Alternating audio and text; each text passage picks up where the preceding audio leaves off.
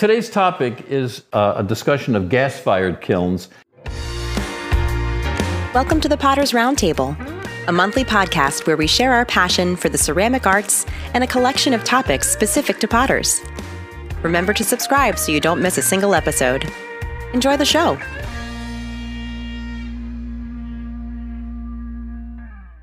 So that's the hardware for propane. For natural gas, it's a little different. So for natural gas, first of all, I have a gas meter. I'm just going to sketch these in quickly and then I'll talk through it.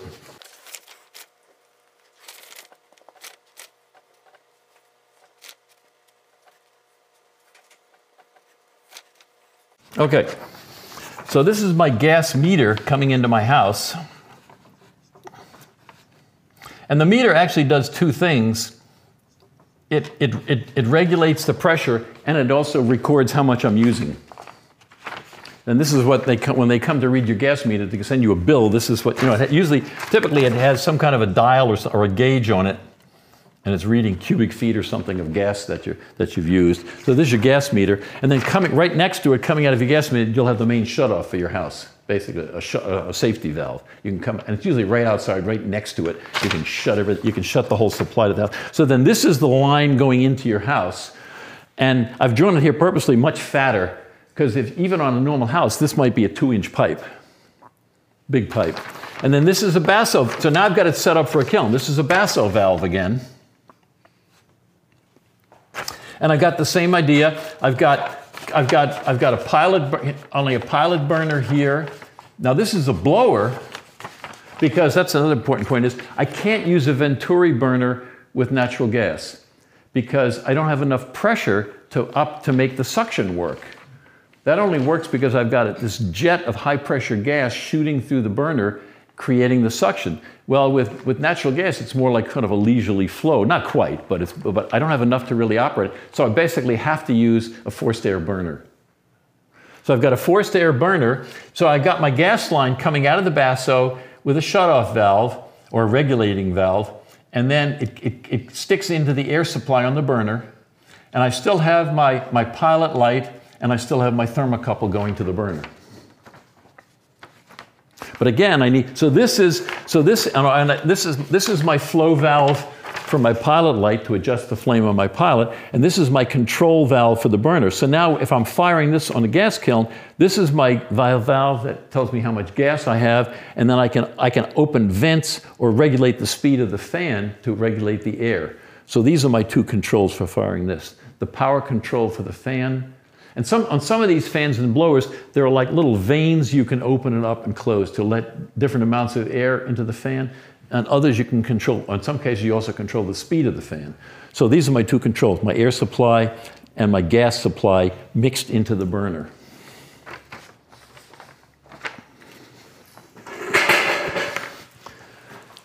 So as I mentioned, with natural gas, I need forced air burners because basically the low pressure of the natural gas just can't operate a Venturi burner. So I can't, and also with natural gas, I can't vary the pressure. I don't have that option anymore because that's determined. They're not going to let me have high pressure in my house. That's my 7 inches of watercolor on my 1/4 PSI. So I don't have pressure as something I can adjust anymore. All I've got is amount of gas at whatever the pressure they're giving me. Along with these lines, where the gas enters the burner here, or in this case, inside here where the gas pipes in, there's a thing called an orifice, which is finally the actual hole in the pipe that the gas comes out of. And they're surprisingly small. I mean, in a burner this size, the orifice wouldn't even be quite as thick as a pencil lead because the gas is under pressure. There's a tremendous amount of gas coming out, even that little hole. But in general, the orifice for natural gas is much larger than for propane because, again, it's not as much pressure and there's not as much fuel value in the natural gas, so I need a bigger hole. And this comes into play where you might get a burner that is set up for natural gas, and let's say you buy a used burner and you want to convert it to propane, you have to change the orifice size because the orifice size for natural gas is way too big for propane.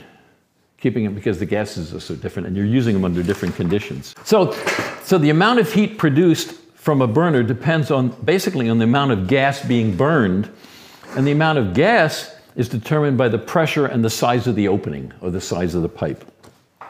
So heating is controlled by controlling the gas pressure with a regulator, if you have propane, and varying the gas flow, and that's the size of the opening in the pipe, generally with a ball valve.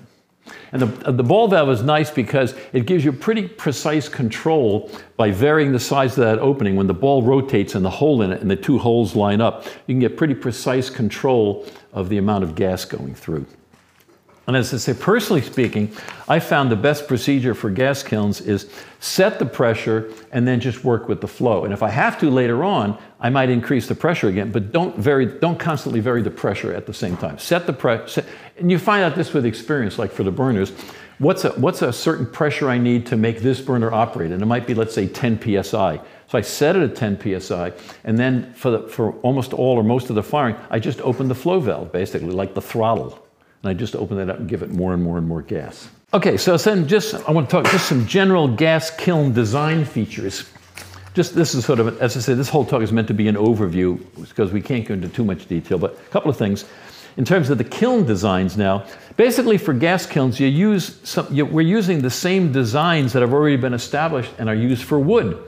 So we've got updraft, crossdraft, and downdraft in terms of the flame path. Now this is something where generally, at least nowadays, most people that are firing wood kilns, they're not doing updraft wood kilns. I mean, the old primitive kilns, essentially, we talked about before when we talked about the history of wood kilns, were essentially updraft, where you had a circular enclosure and the fire on the bottom, and you stacked the pots on top and the flame came out the top. That was an updraft. But people nowadays, at least with more contemporary designs, they're not firing updrafts. But they are firing downdrafts and crossdrafts. But now with gas designs, we can have an updraft. And as a matter of fact, this little commercial kiln I have out there, it's an Olympic. It essentially is looks like an electric kiln body. And the burners are on the bottom, and I stack the work in there, so the flame comes in the bottom, rises up past and through the work, and exits the top. So I can have all three now with gas flow paths. I can have updraft, crossdraft, and downdraft. In general, gas kilns are single chambers. We're not talking about moving a fire down, moving a fire along from chamber to chamber like you do with multi-chamber wood kilns. So they're almost always single chamber kilns. But again, they can be arch designed, so you can have a catenary arch or a sprung arch, or they can be flat top. But they're basically all single chambers because I'm not worried about moving the fire. And another important design feature is that with Venturi burners, I need to have inlets into the kiln for additional air. The air that the burner pulls in by itself is not enough to get complete combustion of all the gas. So I need what this air, by the way, that's coming into the burner is called primary air. It's the air that's mixing immediately with the fuel. But that's not enough air to completely burn all the fuel. So I need additional air. That additional air is called secondary air. So that when I set up this burner on a kiln, I have air coming into the burner through here, and I also leave a space around the burner head where it goes into the kiln, where additional air can be drawn in and mixed with the gas. That's the secondary air. And so with a Venturi burner, I need secondary air. So I need a space or a place around the burners for air to be able to get in. I don't just seal that burner head up tight to the kiln. And then if I need secondary air, I need some way to pull it in, so I need a chimney. And what happens is the chimney, it's the same function as the fireplace. The exhaust gases from the kiln are going up the chimney, and they create a draft, and they pull in the secondary air that I need to burn with all the gas. So for cross-draft and downdraft kilns, I need a chimney. For an updraft kiln, I don't, because the kiln itself is functioning like a chimney. Another feature also with Venturi burners is that, as I mentioned this before, it's important to get thorough mixing of all the gas and the air before the wear chamber as much as possible, because I don't want unburned fuel or air hitting the pots. I'd like just the flame and the hot gas is hitting the pots. So I need some way to design the kiln or set up the kiln so that I get complete mixing. Because the air that's coming into the burner, I'm getting pretty good mixing. But the secondary air, I've got a stream of gas and air, and coming around the outside of it, I've got air. So there are features you can build into a kiln that will help do that. One of them is a bag wall, which is a wall that separates where the gases are coming in from the wear chamber. And you might even purposely, for instance, point the burners at the bag wall, which means the gases are blasting on this wall, and it creates turbulence and tends to mix the gas and the air. Or I can have a separate little space that the burner blasts into, and it gives a chance for the gas and the air to mix before it actually hits the pot. So for example, if I had a catenary arch kiln, looking at a catenary arch kiln like this, my wear might be stacked here. And let's say this is a burner port going in. I might have a wall here, so there'd be a channel down the side where the burner would be blasting this way, and the gas and the air would have a chance to mix before it climbed over the wall and hit the wear. So I'm not pointing the burner directly at and the air also directly at the wear. If I look at it from the top, it would look like this. Here's my wear, Here's my wear stacked in here. And my burner is blasting down this channel this way. So this is essentially a combustion chamber, a space where the gas and the air can burn before it actually comes in contact with the pots. So it allows more time and more space for the gas and the air to mix thoroughly before they actually hit the pots. And part of that is because I don't want air hitting on my pots, but I get the most efficient heating. I don't want the gas and the air to mix, for instance, in the chimney, but to go all the way through the kiln, because then I'm getting the most efficient heating in the chimney. So I want the gas and the air to mix as soon as they come into the kiln to get the most efficient burning, so that the heat is where I want it to be in the kiln, not later on. Years ago, we had a little kiln at one of the locations, one of the studios where I worked, and the kiln was so small, and the way it was designed was, we were getting the most efficient heating in the chimney. And so I had raw gas going through the kiln, some of it was burning, and I had air going through the kiln, and they finally mixed really nicely in the chimney. And so the kiln never quite got hot. The chimney got really hot, but the kiln never quite would reach temperature, because the most efficient burning wasn't happening in the kiln, it was happening after it got through the kiln, by the time the gases and air had a chance to mix. Why was that? It was a bad design on the kiln. It was a homemade kiln, and they didn't design it properly with a small kiln. And so what I did was, to help fix it, I put a tunnel, and I backed the burners out from the kiln, and I made about a 2-foot long tunnel. And I put the burner at the end of the tunnel, so that I had this 2-foot tunnel before it even got into the kiln. And that was, because this was a really tiny, the chamber was only about this big. So the flame and everything would go right through it. So I backed the burners basically further out, and I put obstacles like kiln posts inside there. So the flame had to go around them, and it gave a chance for the gas and the air to mix. So that now I moved the best burning back toward the burners by moving the burners back 2 feet. We hope you're enjoying the show. Please take a moment to leave a 5-star review on your podcast platform of choice.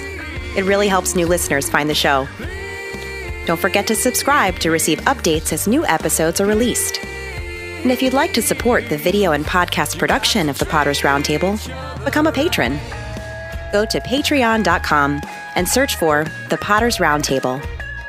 Your support will help us achieve our goal of creating a digital library spanning the ceramic arts for use by educators and artists alike.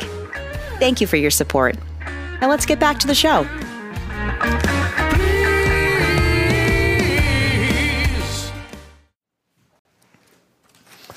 So I mentioned, with a Venturi burner, I need a chimney to pull in the air with a cross draft and a downdraft. I don't need a chimney for an updraft kiln or with a forced air burner. And for instance, if I have a forced air burner kiln outside, then I don't even need a pipe, because it can just come out the top of the kiln. But in a building, then I need some way to get the exhaust out of the building. But I don't need it for draw. But I do need, and so now if I'm using a chimney and I'm pulling in secondary air, I need some way to control the draft, right? I need some way to control that suction. That's what the damper is for. So I need a damper in the chimney to be able to regulate the suction that the chimney is creating. Like how can I control the amount of secondary air that's being pulled into the kiln by the chimney? That's done with a damper. So if I close the damper more, I cut down the draw of the chimney and I reduce the amount of air, the secondary air that's being pulled into the kiln. Everybody follow that? So that's what the damper is doing. And there are two kinds of dampers, actually, that are used on kilns. One's called an active and the other is called a passive damper.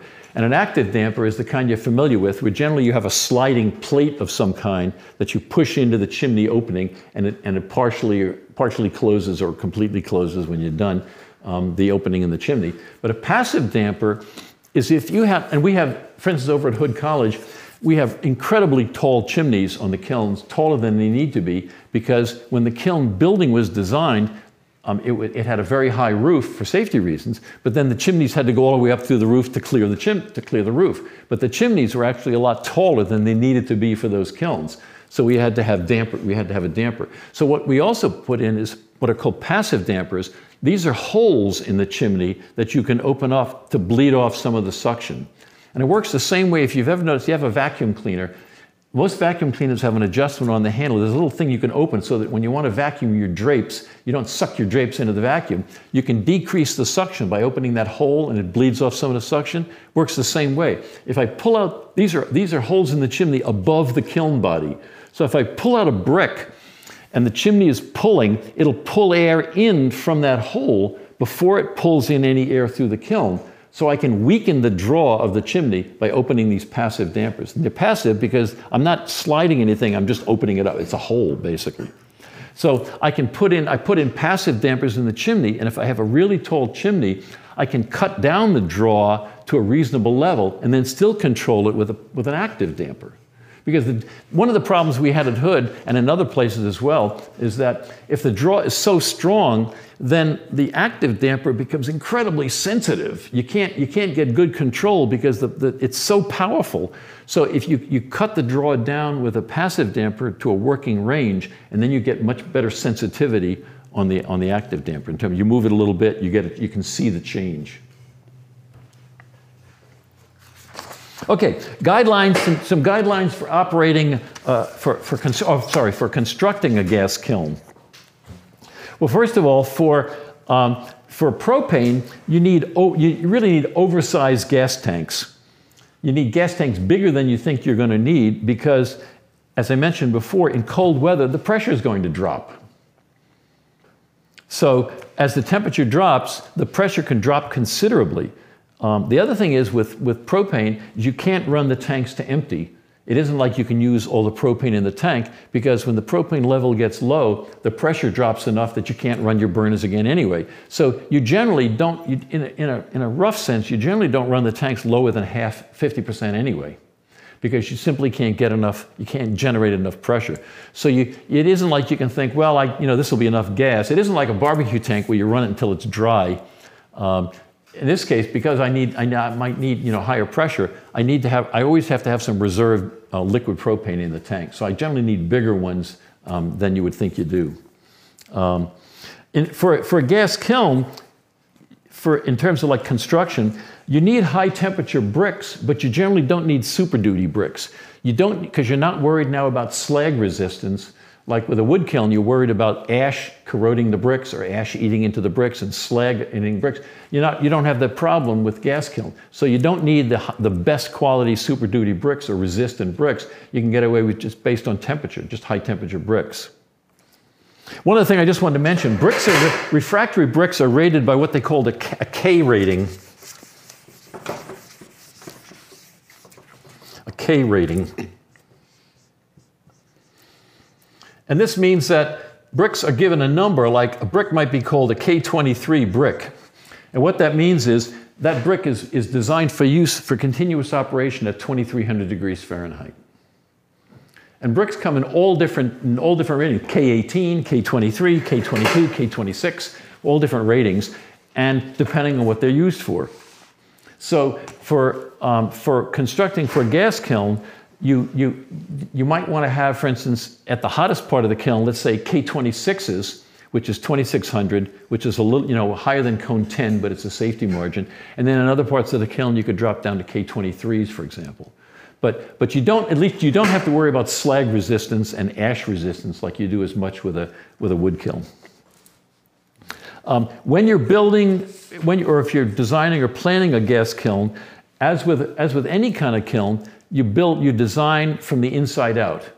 You think about what shelf size are you going to use, how are you going to arrange the shelves, and then you work out. You say, okay, if that's going to be the space that my shelves are going to occupy, what additional space, now with a gas kiln, what additional space do I need around those shelves to provide for the gas to burn? Maybe I want these combustion chambers. So how much additional space do I need for the gas around that? And then where do my walls go? Where do my walls start? So it's pretty much standard practice when you're building a kiln to design from the inside out. What you think about, let's say it's your own kiln, what size work am I going to make, and therefore what kind of shelves, how big shelves do I, am I going to make large work, mostly small work, mostly short work, whatever. What size work am I going to make? Therefore, what's a practical shelf size? How many shelves do I need? How much work am I going to be making? And you think outward from the inside of the kiln. And as I mentioned, if you're going to be using Venturi burners, when you're designing the kiln, you want to provide or allow extra space for the gas to burn, a combustion chamber, a combustion space, outside of the wear chamber, outside of where the work is actually stacked. It's also important, another consideration is the height of the chimney. The chimney has to be, and this depends on the kiln design and the size, the chimney has to be tall enough to create enough draft to pull in enough secondary air to work with the burners that you're going to use. If you'd like to see a video version of this presentation, just head out to YouTube and search for Washington Street Studios. So there are some basic calculations you can do, and there are some good examples, for instance, in Olson's kiln book. They give you some rules of thumb that you can use for, depending on the flow path, how high should the chimney be, for instance, relative to the size of the construction of the kiln to give you enough draft. Because, for instance, different kiln designs require taller or shorter chimneys. A downdraft kiln, where the flame is coming in and going up to the top and then being pulled back down to the bottom, requires generally a taller chimney than a cross draft, because I'm having to pull that flame back down to get it to go out. And an updraft, of course, requires no chimney. So just depending on the design of the kiln, as well as the size, affects the height of the chimney that I need. Okay? And you also have to think about the cross-section of the chimney. How big a hole do I need in the chimney? Well, one of the guidelines for that is, if I have burners going into a chimney, I at least need the cross-section of the chimney, the hole in the chimney, to be the same as the total area of the burner ports. If you think about it, if I'm putting gas in, I have to provide enough space for that same gas to get out. So as a minimum, the cross-section of the chimney should be at least the same area as the sum of all the burner ports. Whatever the area is of all the holes going in, that same area should exist in the single hole of the chimney. And it doesn't hurt. Plus, I found when I built kilns, I make everything oversized because I can always cut it down. I can't increase the size later. If my flue hole in my chimney is too small, I'm done. I can't do anything about it. I can always put a damper in and cut down the draw, but I can't make it bigger later on. So to me, I found it always go oversize, because I can always plug up holes. I can't add ones later on. So, and this is one of the problems that people run into with gas kilns, with, let's say, Venturi burners. We'll talk a little bit about it, but if they can't quite reach temperature, because they can't draw in enough secondary air to burn enough gas to get the temperature to get to the final point. And the whole thing, in that case, might be just the chimney. They simply can't pull in enough air to burn enough gas fast enough to get the temperature high. So the answer to that is make the chimney taller? Well, not make the chimney either taller or bigger. It might be the fact that the hole is too restricted, and they simply, unless you made it hugely bigger, you simply can't draw enough air in. So some general operating principles, some general comments. As I say, this is what I generally do is before the firing, I set the burner air, this right here, this air adjustment on the burner, I almost never play with that because that's another control that you can drive yourself crazy with. So this control, this disc on the back of the air, I set that air to give me the maximum efficiency of the burner, and then I almost never touch it again. Because and it's not necessarily wide open, because if you put in unnecessary, more air than I need, more air, I'm wasting fuel actually, because I have to heat up the air for the kiln to get hot. So it takes energy to heat up that extra air if that air isn't doing it, if I don't need it. So there's an optimum at a normal pressure range. There's sort of an optimum setting for this air to make this burner operate the most efficiently. So what I generally do is I set that at the beginning, or I know what it is for that burner, and I never touch it again. So that's one less. There are a lot of knobs I can turn on the kiln, but it'll drive yourself crazy if you try to adjust them all in the middle of a firing. The only time I might adjust this would be if I'm doing, let's say, has everybody familiar with like carbon trapping glazes? You're purposely trying to make soot in a firing. The only time I might adjust this would be if I was trying to purposely make soot in the kiln for a carbon trapping glaze, and I really cut the air down so that I get a really sooty flame. But other than that, I don't touch this. I set these to what they're efficiently, and I leave it like that for the whole firing. And I've been at firings again where people are playing with these to try to do something. And yeah, you can make a change, but you can't keep track of 3 or 4 or 5 or 6 different things and in terms of, of trying to solve a problem. The fewer controls you have, the fewer things you do, the easier it's going to be to solve the problem. So when I'm firing the kiln, I'm using the gas flow valve and I'm using the damper. That's it. Too much gas, and actually you can go, I mentioned like too much air is a problem because, for several reasons, it wastes fuel because I still have to get that air hot in order to get the kiln hot. So I'm burning fuel to heat the air, and the air isn't doing anything. I also, is everybody familiar with the idea of reduction? What we're talking about reduction firing. So if I have too much air, I'm also messing up my reduction. I can't maintain reduction. And so too much air is a problem, but also too much gas is a problem. If I'm putting in too much gas and I'm not burning it efficiently, I'm wasting gas. And so it's possible to be doing a firing and the kiln, the temperature isn't rising fast enough, and I solve the problem by turning down the gas. Because I've got too much gas going in there. I'm not burning it, but I still have to heat up the gas, because it would be the same as pumping cold air in there. So I actually solved the problem by turning down the gas a little bit, and now I'm back down to the point where I'm efficiently burning the gas, and I'm getting the most heat out of it, and then the temperature goes up. So I can have a problem with too much gas, or too little gas, or too much air, or too little air. So the idea is, the trick is to get the right balance. And as I mentioned before, I found it's really important, change only one thing at a time. This is one of the things actually I like about gas kilns, is make a change, wait 5 or 10 minutes for the new conditions to adjust in the kiln, and see what happens. For instance, if you're looking at temperature rise or waiting to see what happens, the nice thing about it is on a long firing, like a 3, 4, 5, 6, 7, 8 hour firing, you can't do any harm with a quick 10-minute change. You can't hurt. If you make a change and it either goes the wrong way or nothing happens, put it back where it was, and chances are you haven't hurt a thing, because it's a long firing, so it's not responding instantaneously. The wear is not responding to instantaneous changes like that. So this is a nice thing, even when you're learning to fire a gas kiln. Change one thing and look at it and see what happens. And is it going, like all of a sudden, as the temperature starting to climb again, that's what you wanted? Okay, then you're on the right track. If not, put it back where it was, change something else. And you're not really going to mess something up in terms of the work by making those short changes, because it's a long enough firing that it sort of averages out. Keep in mind, to keep the temperature rising, we have to keep burning an increasing amount of gas. As the temperature is going up, I have to keep increasing the amount of gas that I'm burning, because as the temperature is going up, I'm losing heat faster. So as I say, it's like running up a hill, only as you're running up the hill is getting steeper and steeper and steeper, and I have to work harder and harder and harder to keep going up the hill. But as I mentioned, firings don't necessarily have to be long. Like our little Olympic kiln out here is 5.5 hours. and I get nice cone 10, cone 11, good reduction. And it's a small kiln, but that's the advantage of it. It's a nice, sure, it's fast. Yeah, I just loaded. It's loaded, ready for another firing.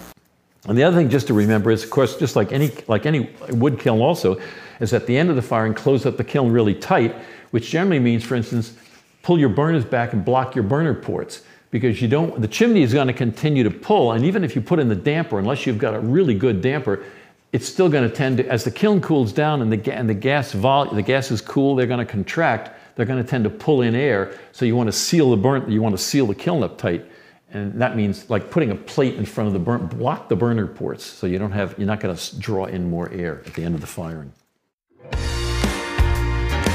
The Potter's Roundtable is brought to you by Washington Street Studios and our patrons. If you enjoy the show, please subscribe, give us a 5-star review, and tell your friends. If you want to learn more about Washington Street Studios and shared studio memberships, please visit our website at www.hfclay.com. Thank you, and we'll see you again next time on the Potter's Roundtable.